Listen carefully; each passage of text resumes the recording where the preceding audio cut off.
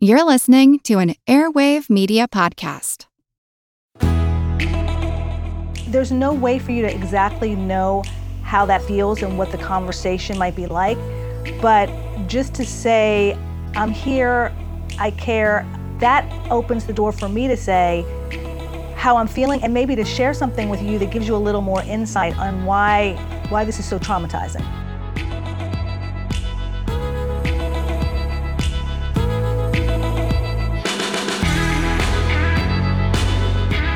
Her Money is brought to you by Fidelity Investments. Fidelity is committed to helping clients through any market conditions with financial planning and advice when you need it most. Learn more at fidelity.com.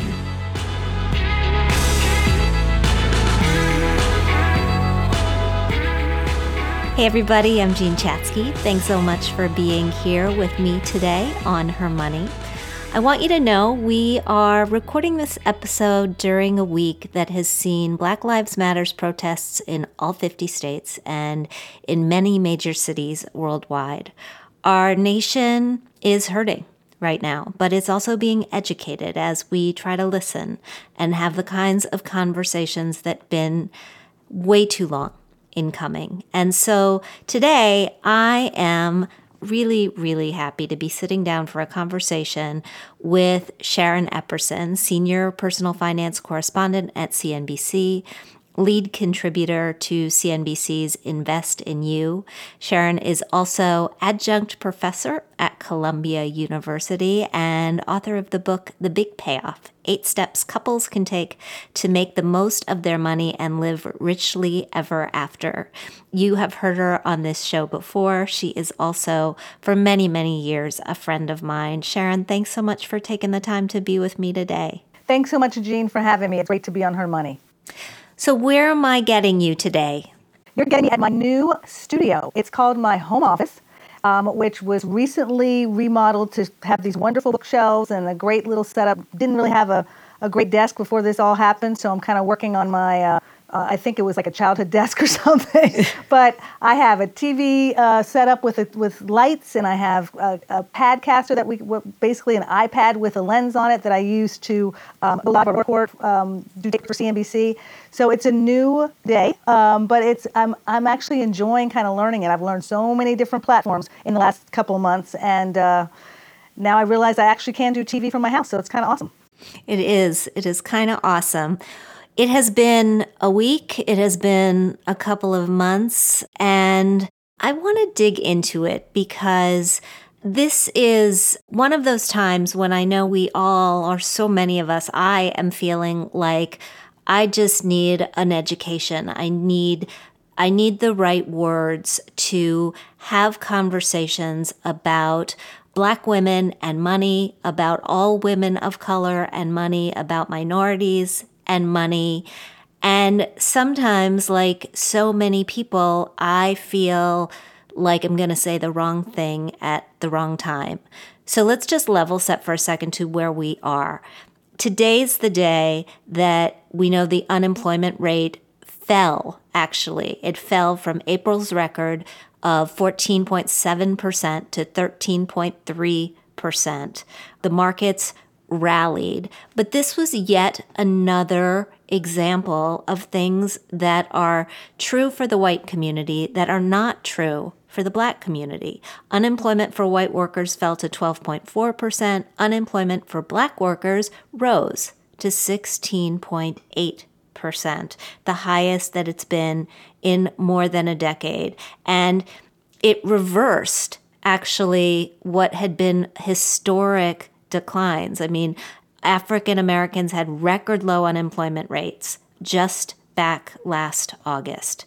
So in the scheme of things, when you look at the landscape, how do you think Black women are doing right now?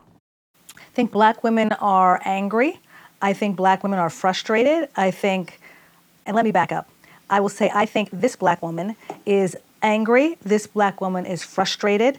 This Black woman is in anguish as a mother and as a wife of what her 18-year-old son and her husband will be going through or go through on a daily basis, but will be going through now watching and seeing over and over and over again images that are replayed of what they know has been happening for decades, hundreds of years, but now seeing it every day on the news, in every social media feed. Many people are having trouble sleeping. Many people are feeling extremely anxious. Many people are feeling extremely fearful. And it's a very, very difficult time. You and I are friends, right? I mean, we've been friends for a long, long time. What are the words that I should be using to support you? What can I say? I mean, I have nothing in my privileged life to put myself in the shoes that you are walking in right now. I can pull on experiences that I might think might be something like that, but I know they're really not. What helps to hear? What helps to do? It is so simple, Jean. It is so simple. I'm thinking of you. I'm just checking in to see how you're doing. The news is so upsetting to me. I know I can't imagine how you're feeling, but I just want to let you know I'm here. And let me know if there's anything that I can do. Now, I know from a message like that, there's really nothing you can do, but you thought enough to think, how am I doing? And as you are coping with going through this pandemic, of dealing with whatever, issues that this pandemic brings up, of trials you've had in your own life with your own family, dealing with healthcare, dealing with different issues, dealing with hospitals, that kind of trigger, imagine the trigger that I have when I'm watching on television someone who is a consummate professional black male reporter be handcuffed for doing his job. And I'm sitting next to my 18-year-old son who may one day want to go to this college that this young man went to, may one day want to have a job like that. And in doing his job, just doing his job, he could be arrested. There's no way for you to exactly know how that feels and what the conversation might be like. But just to say, I'm here, I care, that opens the door for me to say how I'm feeling and maybe to share something with you that gives you a little more insight on why this is so traumatizing. Because that is what's happening right now. What's happening right now is it is a scientific, psychological issue that has the same ramifications or similar to any other type of trauma. This is racial trauma. And the racial trauma is not just seeing that image of police brutality or the stories and the families telling the stories of what happened to their loved ones in their own home, or jogging, which my son and daughter also do every day in our predominantly white neighborhood. It is the fact that when I go to work, where I've been for 23 years, people are constantly asking me for my ID or looking up, having to, not only that, because that, I understand that needs to be done, but looking up my name because they don't really recognize me. But there are not very many other people on the air at CBC who have been there for over 20 years. The microaggressions of colleagues saying, this is not really, and Jean, we've both been business journalists a very long time, this isn't really like our story, right? I mean, the protests, we're not going to cover that because, right, unless it impacts the stimulus check, why are we talking about it? So it is very, I've answered your question and then some, but I think the first step is to just acknowledge that this is a tough time. Yeah, well, I think we can all do more of that. But I also want to help us all do better, right? We dug in and we did a story on hermoney.com, not a piece of service journalism, because there was no real service to be done at this point, but just a look at how Black women are really, really doing financially. And the picture is just awful. We know that on Equal Pay Day this year, the day in the year that the average woman has to wait to earn the same amount that the average man did during the previous year. This year, Equal Pay Day fell on Tuesday, March 31st, 2020, unless you're a Black woman. And then it's not coming around until August 13th. And when we look at pay equality overall and the forecasts, white women will get there by 2055, which is way too long. Black women are not expected to reach it until 2119. Stated another way, I mean, there's so many gaps. There are so many slights. And all of this is happening at a time when Black women are far more essential to the well-being of their family than white women. They're twice as likely to be the primary breadwinner in the family. I mean, these statistics are everywhere. There are so many of them. And I know that we could talk about other women of color and they face similar situations. When we are talking about creating change, and I acknowledge change is going to be a long process, what do you think we need to do in order to help Black women along?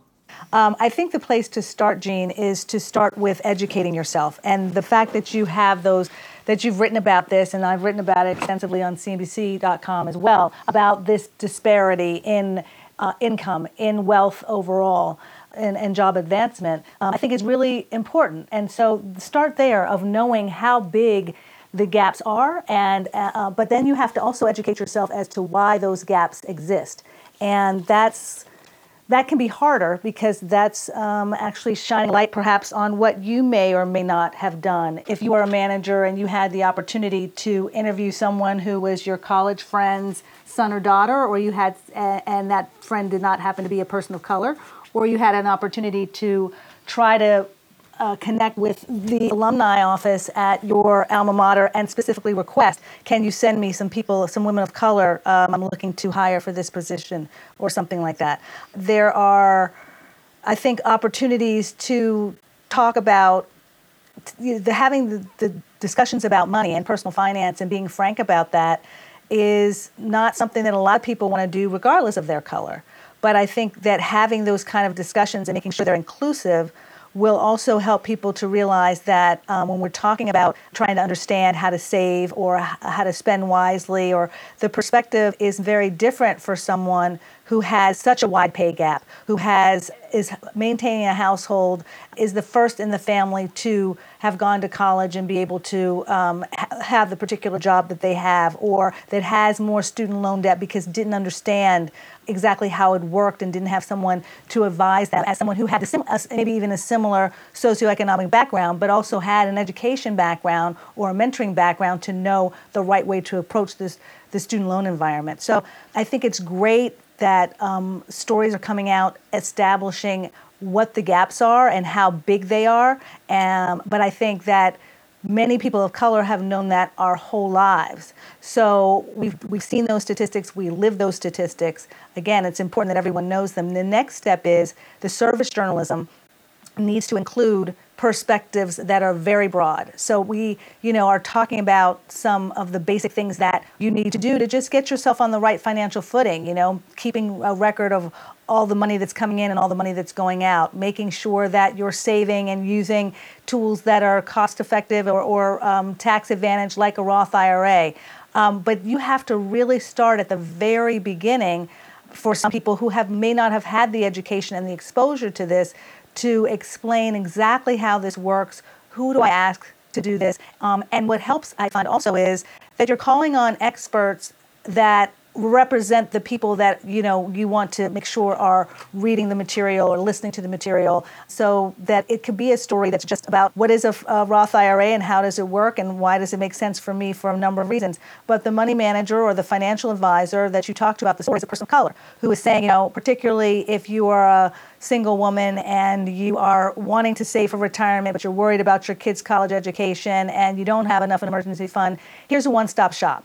You have this account for 5 years. You can now dip into it. You can use it for emergencies if you have to, but really it should be for retirement. But guess what? If you have to use it for college savings, you have that too. But at least you start the discipline of saving. But tell the story it's a story about Roth IRAs, but it's told from a perspective of someone who's juggling a lot and happens to be a person of color. I think that can be very helpful.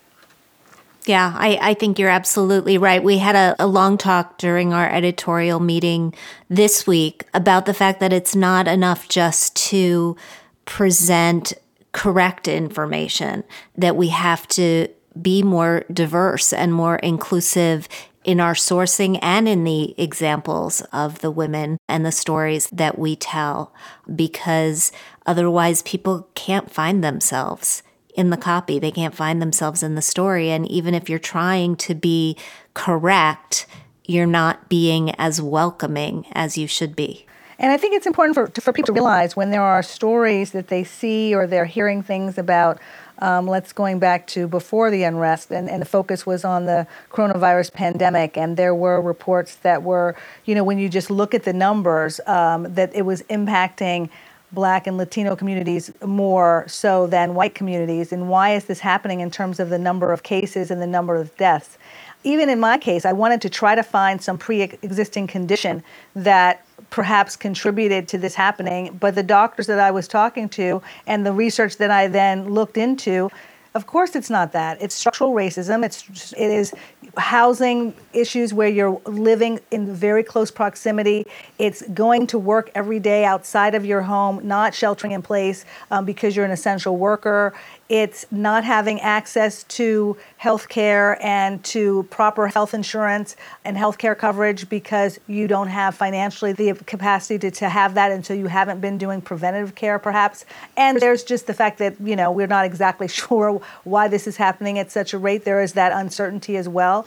But I think we have to get beyond just, and this is why this is such an interesting time now, that things that have been happening, that were happening in my parents' generation and their parents' generation, now we have an opportunity because I think people want to know more about why is it happening. And I think maybe that's because they're actually seeing it. They're actually seeing videos and they're actually seeing stories on social media about people that if they don't know them personally, they may be in the workplace with someone kind of like that, or they may have just seen them on TV. And so that helps a lot. I wanted to just share with you one thing that I found this week from a really great study that was done by McKinsey about looking at kind of the opportunity gap for not just Black women, but Black Americans. And it found that 65% of Black Americans live in 16 states that score well below the national average in terms of health care access, public health, and economic opportunities. So, and all of those are areas that have been shown to accelerate wealth generation. So it's not an isolated incident. It's not, this is just a pandemic and, we don't have to look broadly about what the ramifications of this are. It's all tied together. And I think there's no coincidence that this is happening in the midst of a pandemic. I don't believe that there's a coincidence. I think this is highlighting three major areas of crisis that we've had in terms of public health, in terms of healthcare access, in terms of the lack of economic growth. And it's all coming to a head, and now we have to address it. I agree with you. I think that some of the smartest people that I have been paying attention to over the past week or so have been saying you really have to take a breather and get an education at this point. You have to understand why this exists, how long these problems have been brewing, and how they go back for not just decades, but centuries, back to Abraham Lincoln. And I got a bit of an education when I wrote Women with Money and dug into why the salary gap was so much greater for Black women, and learned about how Lincoln had set up the Freedmen's Savings and Trust Company, the Freedmen's Bank, and that was supposed to allow Blacks to save and learn about money after slavery. And they did such an amazing job at that, saving what would be worth $6 trillion today, and the money was just stolen. It was stolen. It was used to build the Treasury Annex building in D.C. The people who saved this money were never, ever reimbursed. And on top of that, you had 90 years of Jim Crow laws and redlining, and that was just the tip of the iceberg. And so I'm wondering, for all of our listeners who do want to just take a breather this summer and get an education and really get smarter about why this exists so that we can do better, what would you have them read? Jean, I'm glad you asked me that, because I've been thinking, and in my whole way I approach trying to give people some strategies, I try to do my tips. So my 3 tips of what could help you read today, because it's not a lot, at least to bookmark and know where to go. The first thing I would say was to figure out what racial trauma is. Educate yourself about what that is.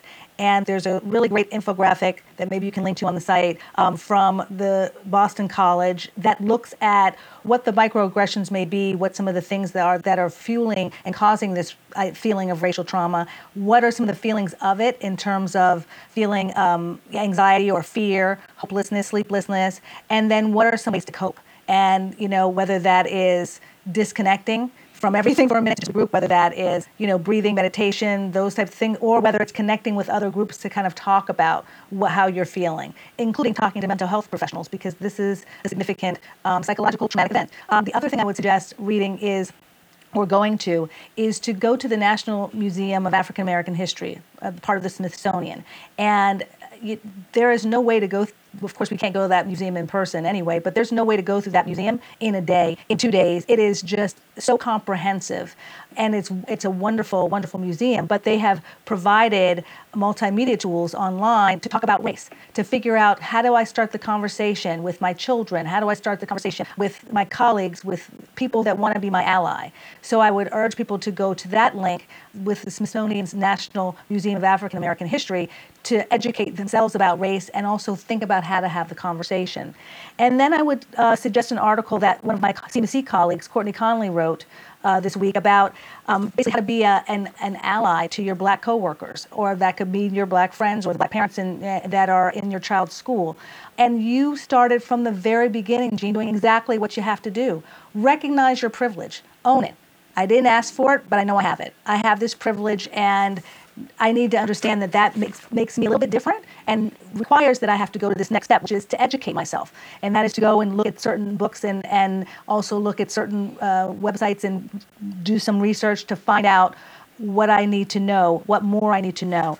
And then those simple words I was telling you, to just check in, speak up, just let people know that this is angering you too, that you didn't realize it was exactly like this, but you're seeing it and you're just speechless. And it's just, and that is, you're not in that way asking for someone to validate your feelings necessarily, but just to make sure that in your own way you're sharing that I want to make a difference. I want to try to do something and create some change. And also understand that when you don't say this, that silence can be deafening to your friends of color, to your colleagues and parents of color. It almost is seen sometimes as being, that kind of silence as being complicit in allowing it to continue to go on. So you want to make sure that you're aware of that. And when it comes time to come together on different issues, whether that's in your workplace, whether that's coming together to make the best type of virtual graduation possible for your 5th grader or your 8th grader or your high school student or your college student, that you're including parents that are representative of all of the children in your child's school. Or if there are no children of color at your child's school, I know of in this neighboring community or in this place, they don't have those resources, but we have this great idea to put graduation on Minecraft. Is there some way we could supply this school with some of the tools to help them do a virtual graduation? Maybe some of the kids don't even have the proper internet access, but there's something that I can do. So I think those 5 steps are really important. Recognizing your privilege, educating yourself, making sure that you speak up and you check in, understanding that your silence, if you are silent, is complicit, and then figuring out ways that you're able to promote and support the Black people that may be in your life, in your workplace, or where you live, or in your schools, or people that you see that you don't know. So now you're going to have to do more research and figure out, how do I want to help? Do I want to help in education? Do I want to help in finance? Do I want to help in my spiritual growth? And make sure that's inclusive, however you want to do it. But now is the time everyone has to act. Absolutely. Thank you so much for talking to me today. Thank you for telling me that it's okay to say, are you okay? Because, sometimes we just don't know. But I will continue to check in, and not just with you, but with everybody that I know personally who is suffering right now, and with all of the members of the Her Money community as well. Sharon Epperson is Senior Personal Finance Correspondent at CNBC. She also has a wonderful Twitter feed. You can follow her there.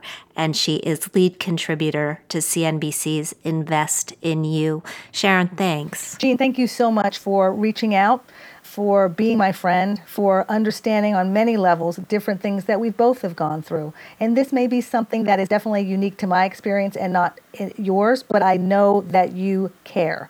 And just sharing that means the world. And so thank you very much, and thank you to Her Money for all that you're doing to really bring awareness. We're all just doing our best. I will talk to you very, very soon, and hopefully see you in person when we can social distance. Can't wait. I look forward to it. Take care. Thanks. Bye. Bye.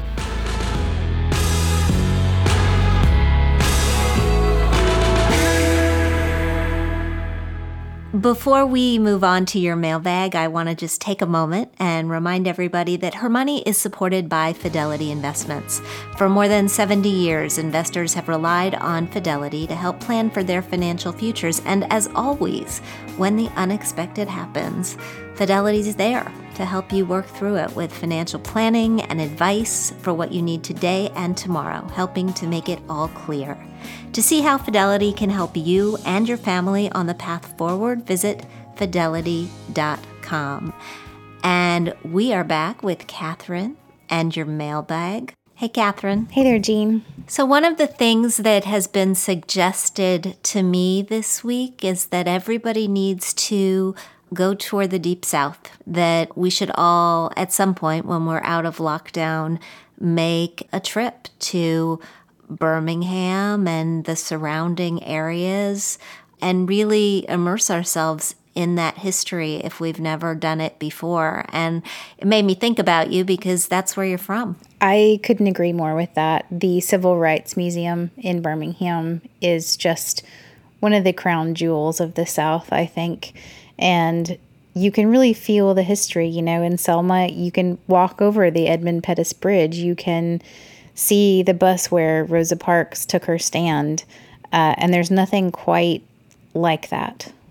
Yeah, it made me realize, I've visited many, many states. I've been to the South, but I've never been to Birmingham. I've never been to Selma. Closest I think I was Jackson.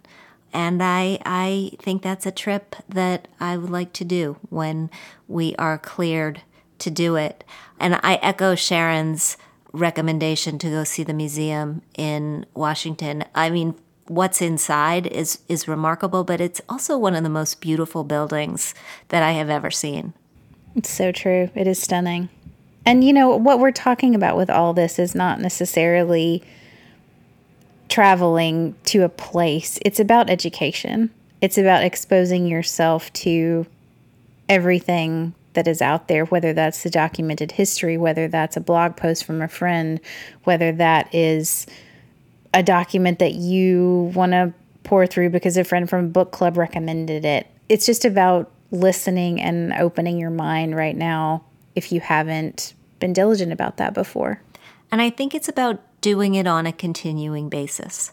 This can't be a flash in the pan. This can't be something that we feel better about because we've had one conversation. This is something that we all have to be better about from now on. Yeah, absolutely. That's the hope, right? That this is exactly a sea change for a nation and a world. No question. No question.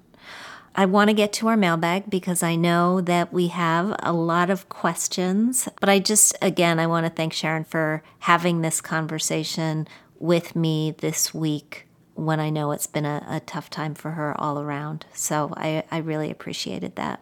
Yeah, so thankful she was here. Okay, what do we have? Our first question comes to us from Maria in Gibsonia, Pennsylvania. She writes, "Hi, Jean and Catherine. First, thank you so much for the podcast. I have learned so much from it, and it's truly changed my life as I've been listening over the past 3 years. Thank you also to everyone on the Her Money team for all the work that you do. Here's my question. What's the best way for me to start saving for a down payment on a house? I'm 24, and after finishing graduate school in April, I've just been offered my first full-time job in which I'll be making $45,000 a year. I feel incredibly grateful for this opportunity, especially in this time of economic hardship for so many. I would like to start saving for a down payment for a home while continuing to save and pay down debt. I have about $4,000 in an emergency savings and $600 in a high-yield savings account. I contribute to a Roth IRA that has about $2,500 in it at the moment and plan to contribute to a Roth 401k after I start working. I also have about $21,000 left in student loans. I would like to continue to contribute to all of these accounts and pay down my debt while also starting to save money for a down payment.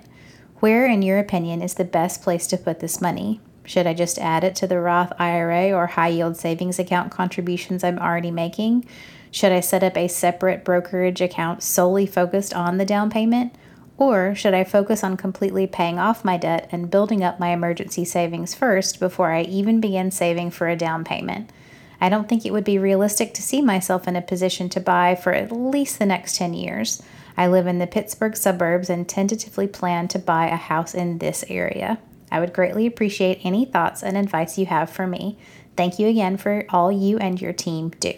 Hey, Maria, thank you so much for a great letter. Congratulations on your graduation. So there's a lot of moving pieces here. I have to say, I'm like trying to think about what comes first, what comes second, because you're absolutely right that they have to be prioritized. Let's talk about the student loan debt first.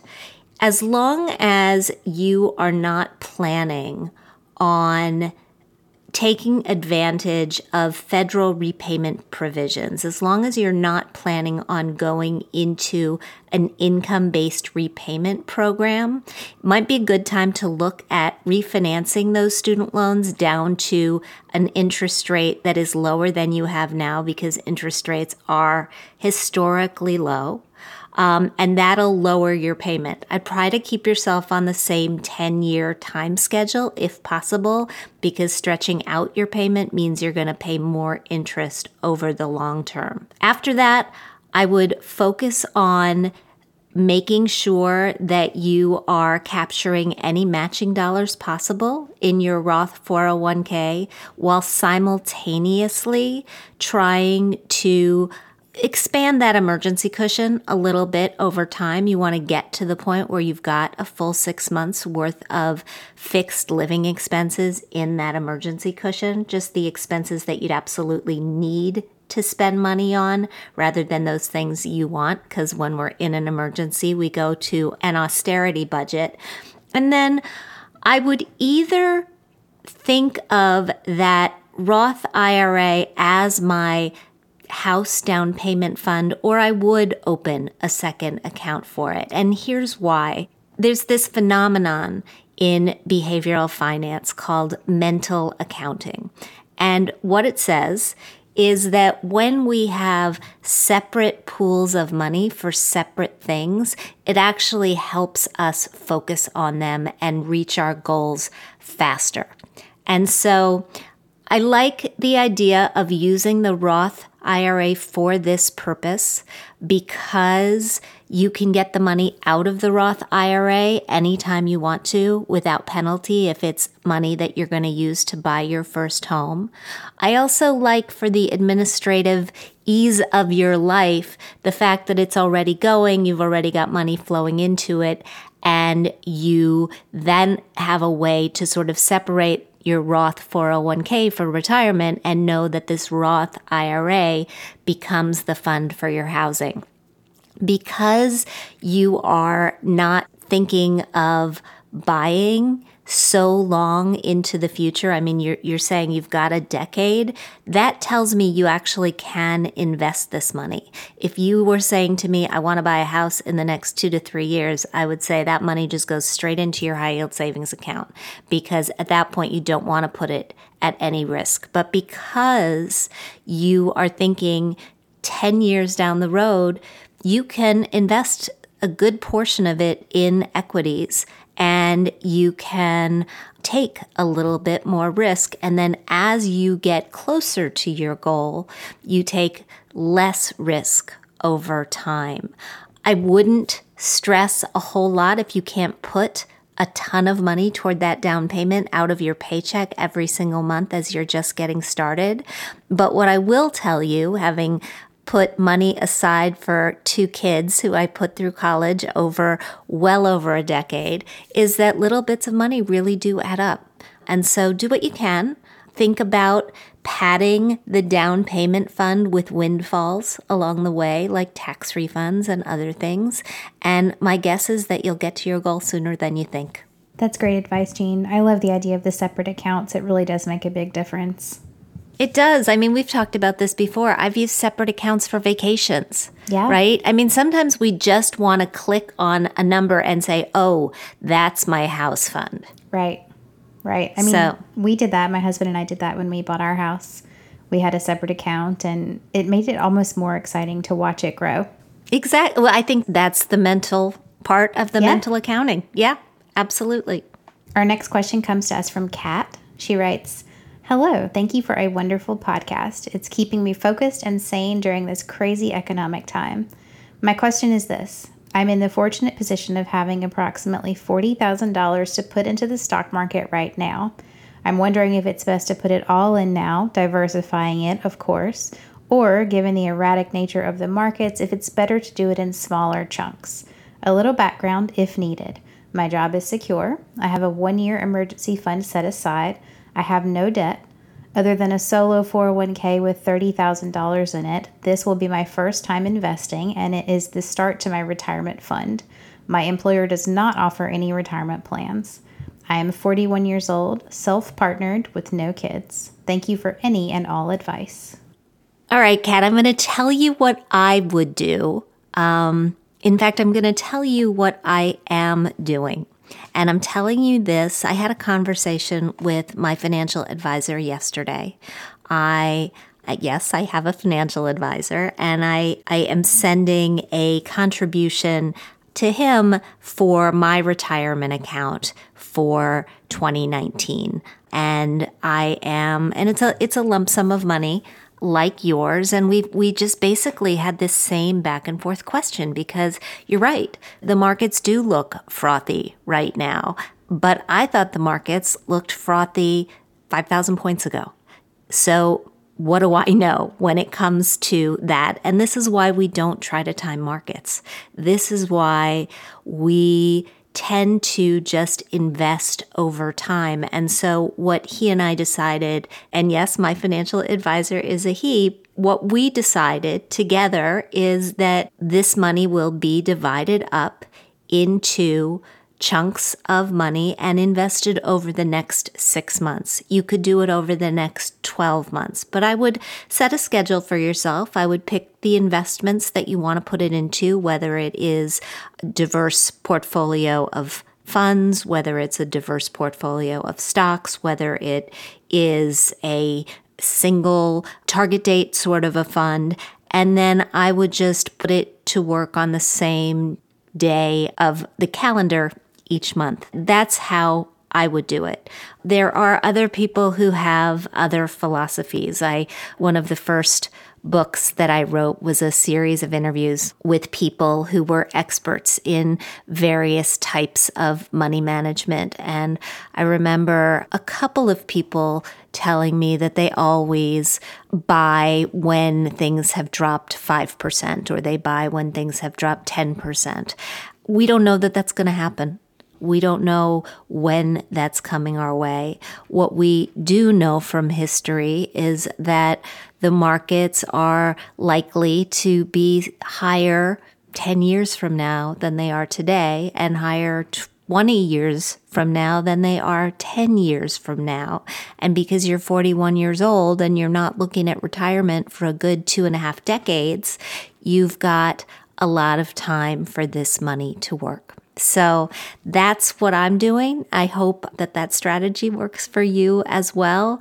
But I also am prepared that in the short term, things could go down, and I may just have to turn off the television or stop looking at Yahoo Finance and wait for things to come back. Right. Having that time is so key. It's so key. And it's so, it was interesting, this conversation, that I'm emotional about this. And it's one of those things that I've learned about myself over the years. I'm emotional about this. And emotion can lead you to wanting to make decisions about your money based on the volatility in the market, and those are generally not the good decisions to make. And so we need to figure out a way to be more rational, to come up with a methodology that we can stick with in good times and in bad. Absolutely. Something we can feel good about no matter what's going on. Feel good about, or at least don't feel terrible about. Or panicky. Yeah. Yes, panicky is the word I was looking for. Our last question today is from Stephanie. She writes, "Hi, Jean. I've been a fan since watching you on the Oprah show after school. I look forward to every episode of the Her Money podcast. I've learned a lot about personal finance on my own since my parents have made detrimental financial decisions for over 20 years, building a house they couldn't afford on an inconsistent self-employed commission-based income, going into significant debt, and not altering their lifestyle choices when they did have income. In my 20s, I regularly lent them a huge portion of my entire savings to pay their mortgage and groceries. I've since put a stop to the lending, and I'm in my 30s. My parents recently sold their home and sent me a check for $12,000, which they still owed me. They're past retirement age with zero retirement savings. I'm an only child. I'm nervous about what trouble they could get into, assuming they continue to make bad decisions in the future, and how I'll keep financial boundaries while still trying to be a helpful daughter. I'd like to set aside this $12,000 for future expenses related to my parents. I'm not willing to jeopardize my own financial goals if they get into trouble again, but I am willing to sacrifice this amount in the future if needed. I know it's not enough for a long-term care policy or a meaningful annuity. I have offered to pay for a financial planner in the past, but they are stubborn and have never been interested. I know I could keep it liquid in a high-yield savings account and spend it as the occasion arises, but is there anything else I should be considering here? What do you think would be the best way to prepare to help aging parents with this amount? Thank you so much." Wow, your parents are incredibly lucky to have you, Stephanie. I cannot imagine what it feels like to be put in this position where you are asked to be the parent from a financial perspective from such a young age. And I know you are not the only one who's been asked to do that. I would probably go the high yield savings account route. The only question that I have about the concept of an annuity or investing this money for them rather than saving this money for them is their age. So you are now in your 30s, which makes me think they could be anywhere from mid-50s to mid-60s. And I'm wondering if they are on the younger side of that equation, it is possible that you could invest that money for them if you knew that the sale of their house would tide them over long enough to give you a long-term time horizon. I might try one more time with the financial advisor or see if they have perhaps an accountant who could sort of step into the role of financial advisor and help put them on some sort of a budget. My fear is that this sale of their house is a one-shot opportunity for them to really get their act together, and I suspect that's what you're thinking as well, and you don't want to see them blow it. So survey the landscape. Park the money right now in a high-yield savings account. Just park it for a little while you suss this out a little bit. Survey the landscape to see if there's anyone in your parents' life that they will listen to more than they listen to you when it comes to getting some objective personal finance advice. Unfortunately, sometimes our parents view us as children long after we stopped being children, and they are willing to listen to outsiders, even almost strangers, more than they're willing to listen to their smart kids. Hope that is helpful. I'm going to think about this one some more, and if I come up with anything better, I will send it to you. It's really so amazing that she is being so proactive about this in such a loving way. I mean, how amazing at that age to be thinking this far ahead. I agree with you. It is amazing to think so far ahead, but I also get the fear. here. The fear is her parents will run out of money. They will need some sort of medical care or something else that, even though she has the right instincts, which is to protect her own financial situation, she's going to be up against a situation where she feels she can't say no. And the goal is to avoid that at all costs. I got to say, I'm angry at these parents for putting her in this position and for not being willing to allow somebody who clearly knows better to step in and give them some much needed advice. Me too. No, on that note, Stephanie, please keep us posted, okay? Send me another note. Tell me if you had any luck with the financial advisor. Let me know where it is. And I write this column for AARP Magazine. It's called Chatsky to the Rescue. And by the way, I did not name it.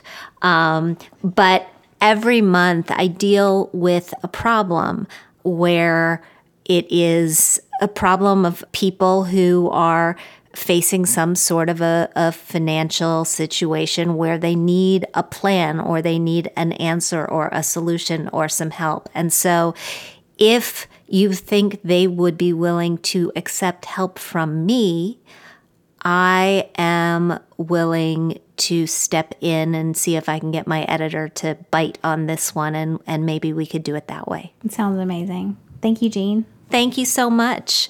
And in today's Thrive, it may be time to check your junk mail for your stimulus check. Seriously, over the past couple of weeks, the Treasury has been sending stimulus checks in the form of prepaid debit cards. They're coming in unmarked envelopes, which means you could literally be throwing away money if you don't go through your mail carefully. The plain white envelope may say Money Network Cardholder Services in the return address window, and inside you'll find a prepaid Visa debit card loaded with your CARES Act stimulus payment, up to $1,200 per individual. Nearly 4 million payments are going out this way. So who's getting these debit cards? They are being distributed to qualified individuals without bank information on file with the IRS and whose tax return was processed by either the Andover, Massachusetts or Austin, Texas IRS service centers, according to the U.S. Treasury. Included with the stimulus debit card, you'll get instructions on activating the card, setting a PIN, and how to see your balance. And to set it up, you can either call the number on the back of the card or register the account at EIPcard.com.